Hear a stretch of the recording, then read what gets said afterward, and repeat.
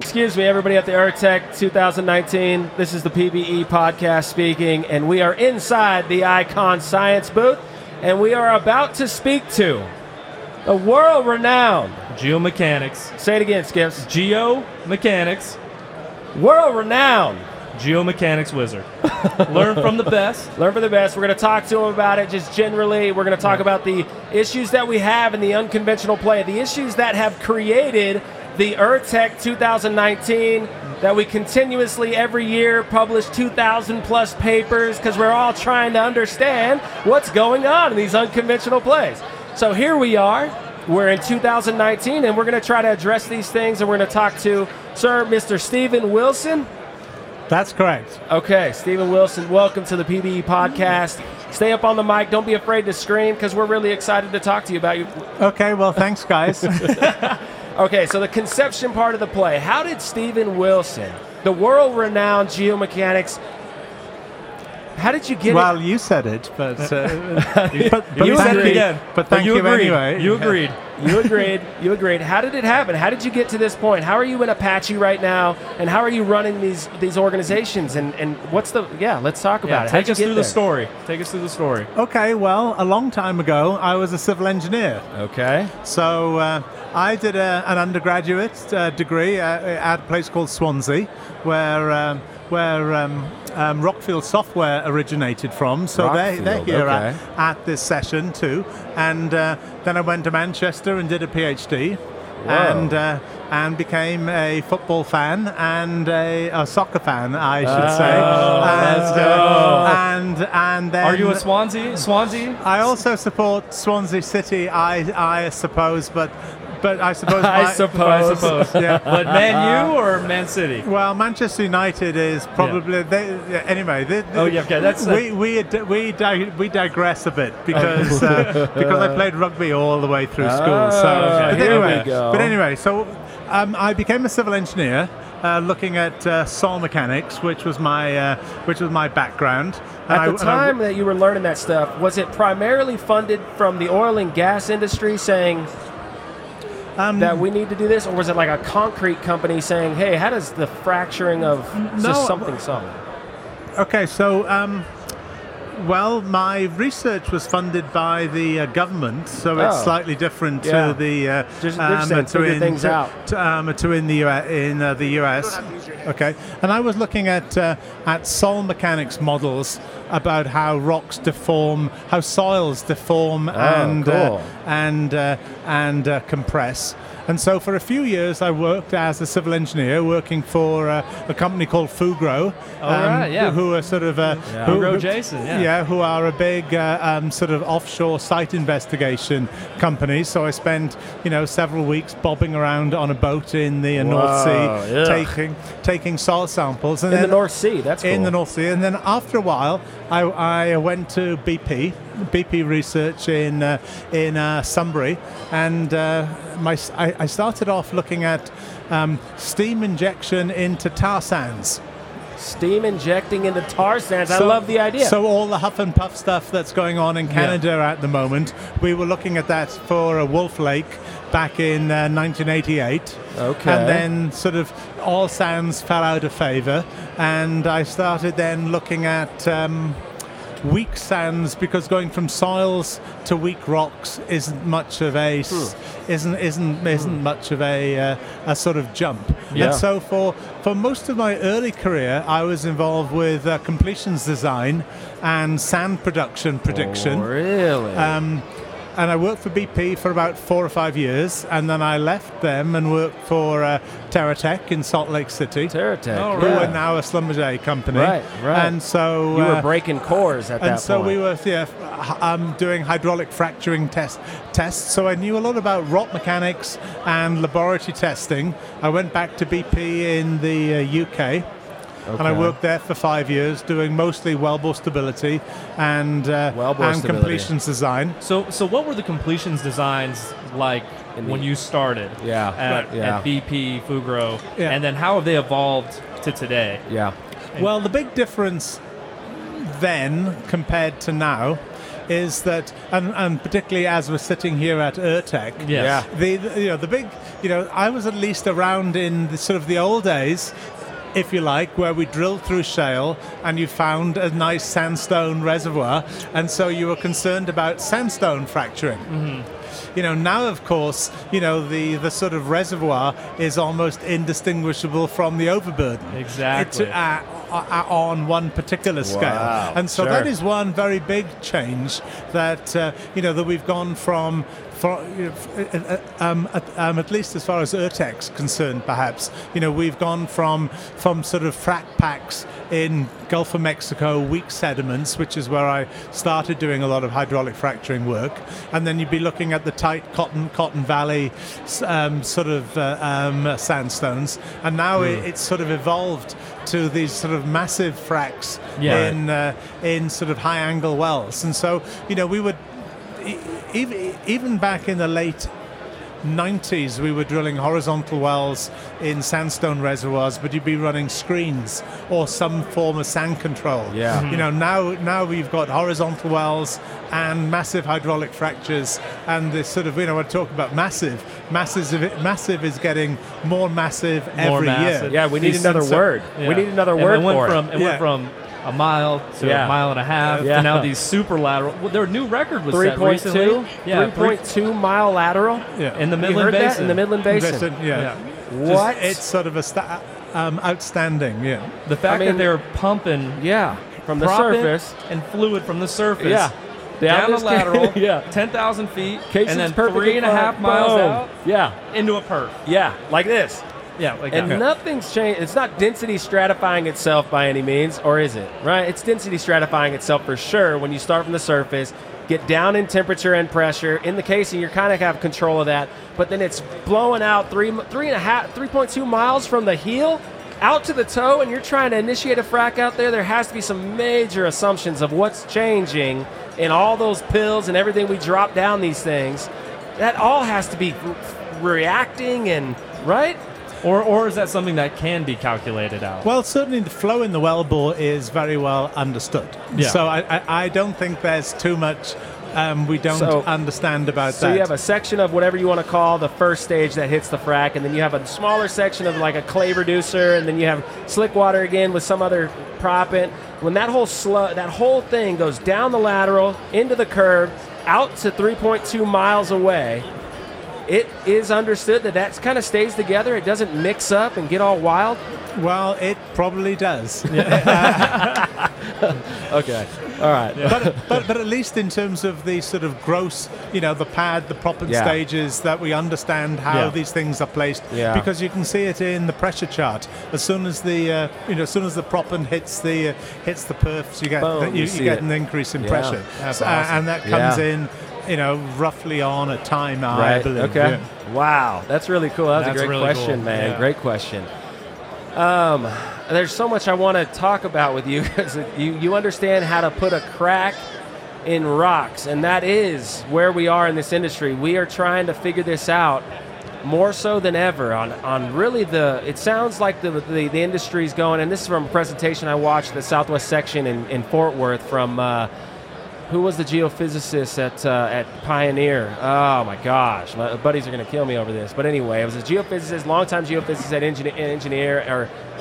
at Pioneer, and his presentation was really about we have to be able to increase our ability to create as much new crystal face of our rock and our reservoir as possible near wellbore.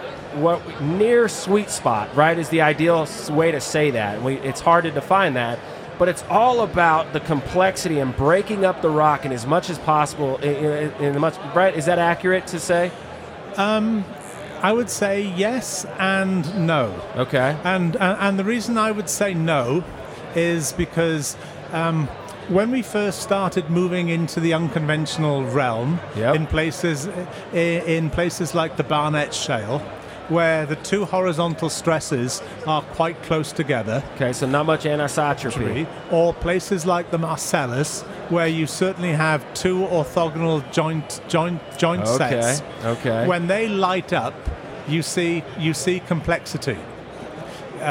so this idea of shattering, in fact, it even came up in it was mentioned in one of the plenary sessions in the kickoff this morning by somebody from WPX Energy when they were talking about shattering, this sort of like a car windscreen shattering. That's ideally. That kind of model is exceptionally idealized, right? And other than occurring in one or two sort of exceptional areas where you have very low stress anisotropy, I don't believe we're seeing the amount of complexity that people exist. So certainly within the Midland Basin, a lot of the fractures we see and have monitored are all very planar and very little complexity is being built into these fractures. Yeah.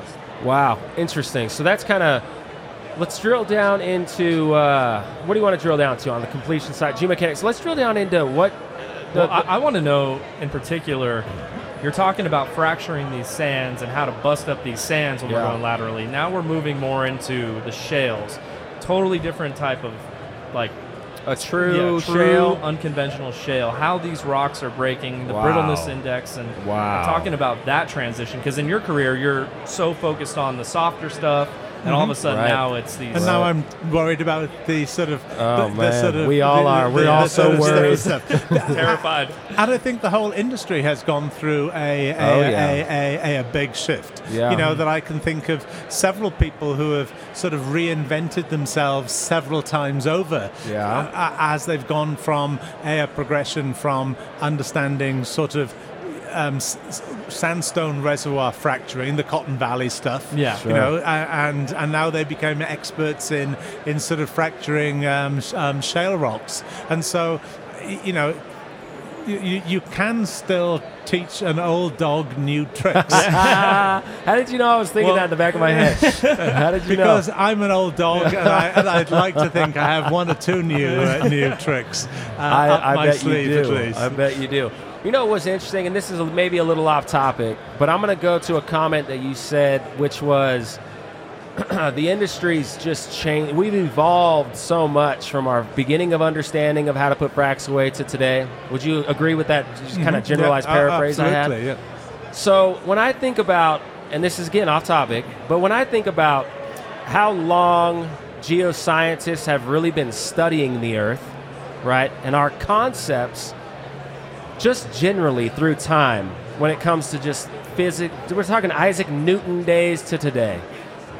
I would argue that nothing evolves that fast with humankind. It might look like it does when you're in the jungle, right, and you're fighting, and you got somebody coming for you, right? You feel like that's major evolution happening, and there's a new kingdom in 100 years and all that stuff. But in the overall scheme of things, what really, not much has changed. We have baseball caps and suits on, right? The idea of that. But in our time span of completions and putting engineers away, it feels like we've evolved so much, and there's so many new ideas and so much advancement. But let's take a step back, I would argue, and let's just think about it as basic of an evolution as possible, and really how much has evolved. What are we talking? We're going slick water 100 mesh on everything kind of idea. What did it... Right, when we think about it, I don't know. I thought I'd bring that up. Some of these things, some of these things are very perennial. Yeah. You know, because you would say that there's a huge science around wellbore stability, and you know the fundamental equations came from Kirsch in sort of 1898, because he was a German engineer trying to design gun barrels for the German Navy, which is where those equations were sort of formulated from. And so even to move towards the unconventional realm, you know, there's a lot of work, there's a lot of interest around poroelasticity and stress shadow effects and things like this. And the original papers and formulations originally came from Snedden and Elliott, or Snedden, which were published in 1946 and 1948. Wow. You know, and so for some things you'd say things have evolved very slowly. Yeah. And then in other areas, things have been are evolving incredibly quickly.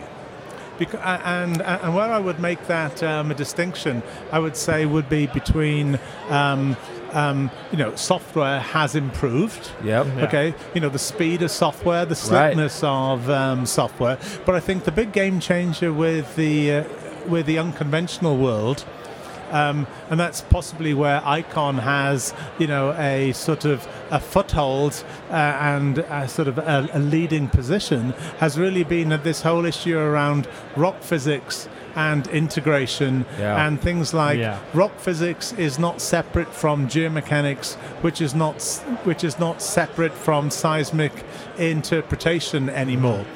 In order to get having a platform more or less where you're able to take all of that data. Maybe in the past we were just making these very basic rock physics cross plots, right? VPVS, rho B, density. I mean, whatever. Yep. So you have these very basic cross plots. Now we have the ability to take those cross plots, apply them to our seismic data, right? We're able to run a full field inversion and take those geomechanical properties, and now we can start making those predictions. Is that? Well, also the boundaries have all been completely blurred because there was a time when, say, just a petrophysicist might be interested in these cross plots, or you might have a seismic rock properties person who would be concerned around, how sort of, mu rho and VSVP ratios, that's part of my world now. Whereas, say, maybe 5 or 8 years ago, that was not something that I would be concerned about.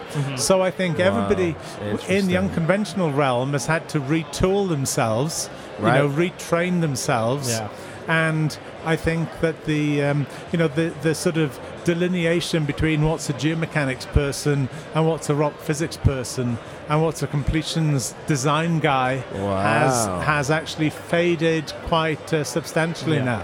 You're saying the ped and pedants are basically between the three have faded. They're kind of just merging in. Yes. We don't have the differentiation. And that's why geomechanics has now become a very broad church, right? Because at one point, geomechanics was really rock mechanics. You knew about rock squashing, and that was the realm of the rock mechanics people. Whereas now, whether it's rock mechanics, geomechanics, rock physics, really, to me, these are all, it's all one big. The world is one big Venn diagram now, and I think where you have to work is in the overlap. It doesn't matter. It doesn't matter what the overlap is, but just you have pick to. one. But you have to work in an overlap. If you're if you're a sort of a holdout sitting in some space that doesn't overlap with anything else, then I think you're missing the boat somewhat. You're missing the unconventional boat. I think that right there, at a very high level, higher than we've been able to articulate. More or less. Explains the point of this podcast, right? Being able to integrate, especially now, you don't see someone who's just a black box geologist, petrophysicist, rock physicist. Like we don't have time for it. We don't have time for it. But being able to be interdisciplinary and just kind of do a little bit of everything, understand a little bit of everything. You might have your specialty, but having, being able to just kind of see the issues that would arise with your completions engineer, with your rock physicist, and predicting those problems before you even run a model, I think that's huge. Now so we got a few minutes left to close this down. Let's take your experience, because this is the Permian Basin experience, and let's go with the concepts that we just talked about and this integration problem. How are we training people's philosophy? Because that's what it's coming down to. It's our individual philosophy of addressing a problem and understanding the data that you have to work with to answer the problem.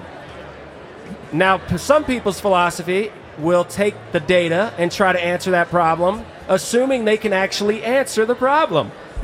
So that's a major problem. That's why we have managers and people with experience. So how do you address the philosophy problem in our industry with young professionals, young engineers, young geologists, young geoscientists who did not come from academia, who integrates? Academia probably separates worse than the industry.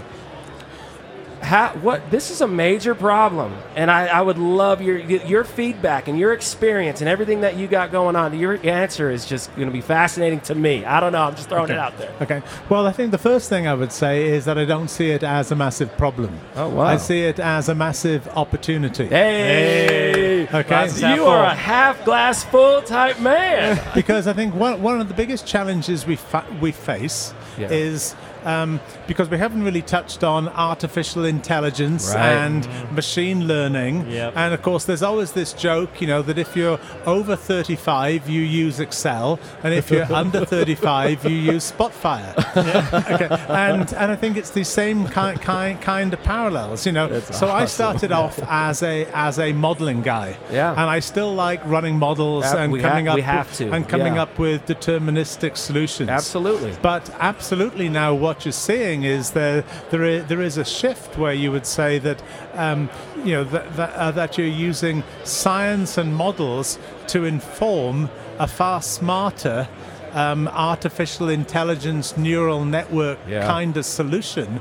And who's actually sort of, so who's the monkey and who's the organ grinder is perhaps going to change now as the future evolves. And so what I think you'll find is that you'll have modeling underpinning AI, artificial intelligence, neural network solutions. And I think that's going to be the future of the industry within at least the next, I would say, 5 to 10 years. But in terms of sort of younger people joining the industry, they can program in C++. They know, they understand Python. They understand R. The tools that they have at their fingertips. So I may not be able to code as well as I used to, but certainly, I think the role of people like myself and other people who have had a lot of experience is actually trying to feed back. Well, you understand the biases that need to be put into the machine. Yeah, right. Absolutely does. So I think our sort of role is to basically enable, this sort of younger generation of engineers to sort of, capitalize on the skill set, their specific skill set, which is slightly different from the skill set that I came in with. And so that's where I can see in the short term a big churn in the industry happening. But I would still fall back to my viewpoint that when times get tough, we absolutely know that sort of the world of physics has to be obeyed. So you need guys who understand mechanics very well. Right. And even though perhaps their solutions will take longer to evolve compared to, say, an artificial neural network, but absolutely, the artificial neural network can always throw up spurious correlations, and I think that's the role of the sort of the mechanical related or the mechanics related people, basically to ground truth or to test some of the the quicker solutions that'll come out of AI kind of correlations. Wow. I mean, we can't end that show any better way. Skippo, you got anything? I mean, I think this is the close. I think that's it. That was. If you would do a future show with us where we can actually sit down for more than an hour, I mean, if we could do that with you, that would be absolutely fascinating. I pray that Apache is allowing interns to work under some people like you and all their interns to work under somebody like you. Oh, absolutely. We have a very big program with people looking at machine learning, data analytics, and in fact, many of our young rotational engineers will have a project where they will be, developing some of these sort of neural networks, Spotfire kind of sort of experiences. Wow. That was awesome. That was amazing. Sir, thank you so much. Dr. Wilson.